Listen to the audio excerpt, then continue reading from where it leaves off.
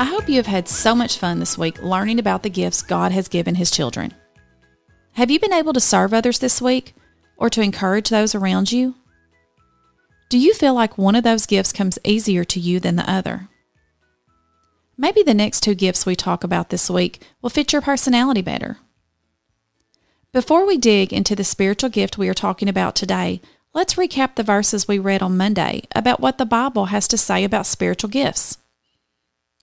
Romans 12, 4-8 says, "For just as each of us has one body with many members, and these members do not all have the same function, so in Christ we, though many, form one body, and each member belongs to all the others. We have different gifts, according to the grace given to each of us. If your gift is prophesying, then prophesy, in accordance with your faith. If it is serving, then serve. If it is teaching, then teach. If it is to encourage, then give encouragement.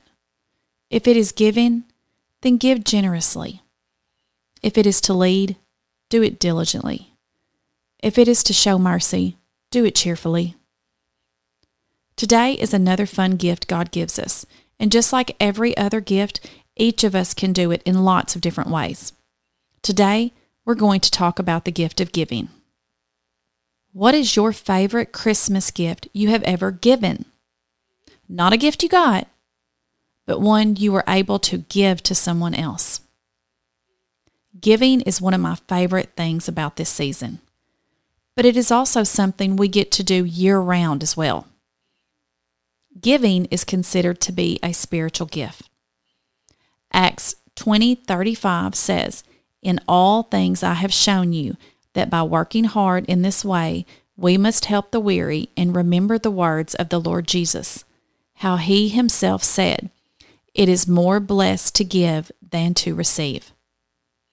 God is reminding us in this passage that giving is so important, not only for the one who receives the gift, but it's actually a huge blessing for the one who gives.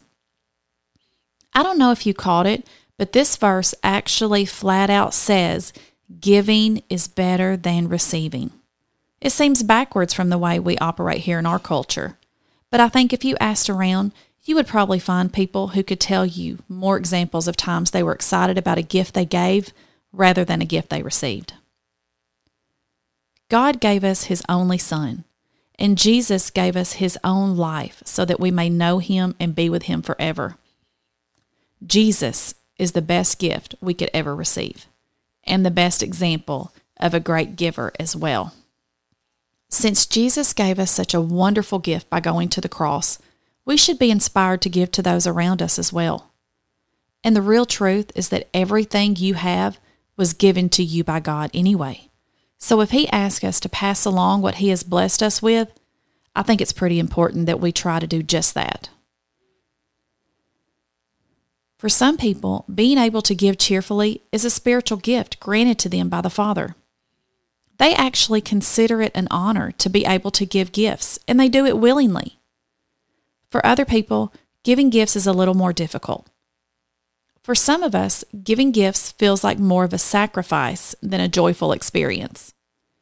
If that is you and giving is more painful than joyful, I challenge you to change your perspective. Instead of looking at what that gift cost you, look at how blessed you are and all the things given to you, and consider your gift giving your way of just passing that blessing along.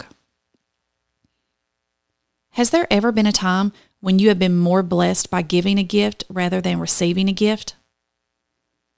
What is a way you and your family can give to someone this Christmas? Sit down with your family tonight and come up with a plan to bless someone this holiday season. Pray together as a family and thank God for all He has given you today, especially for the greatest gift of all, His Son, Jesus Christ.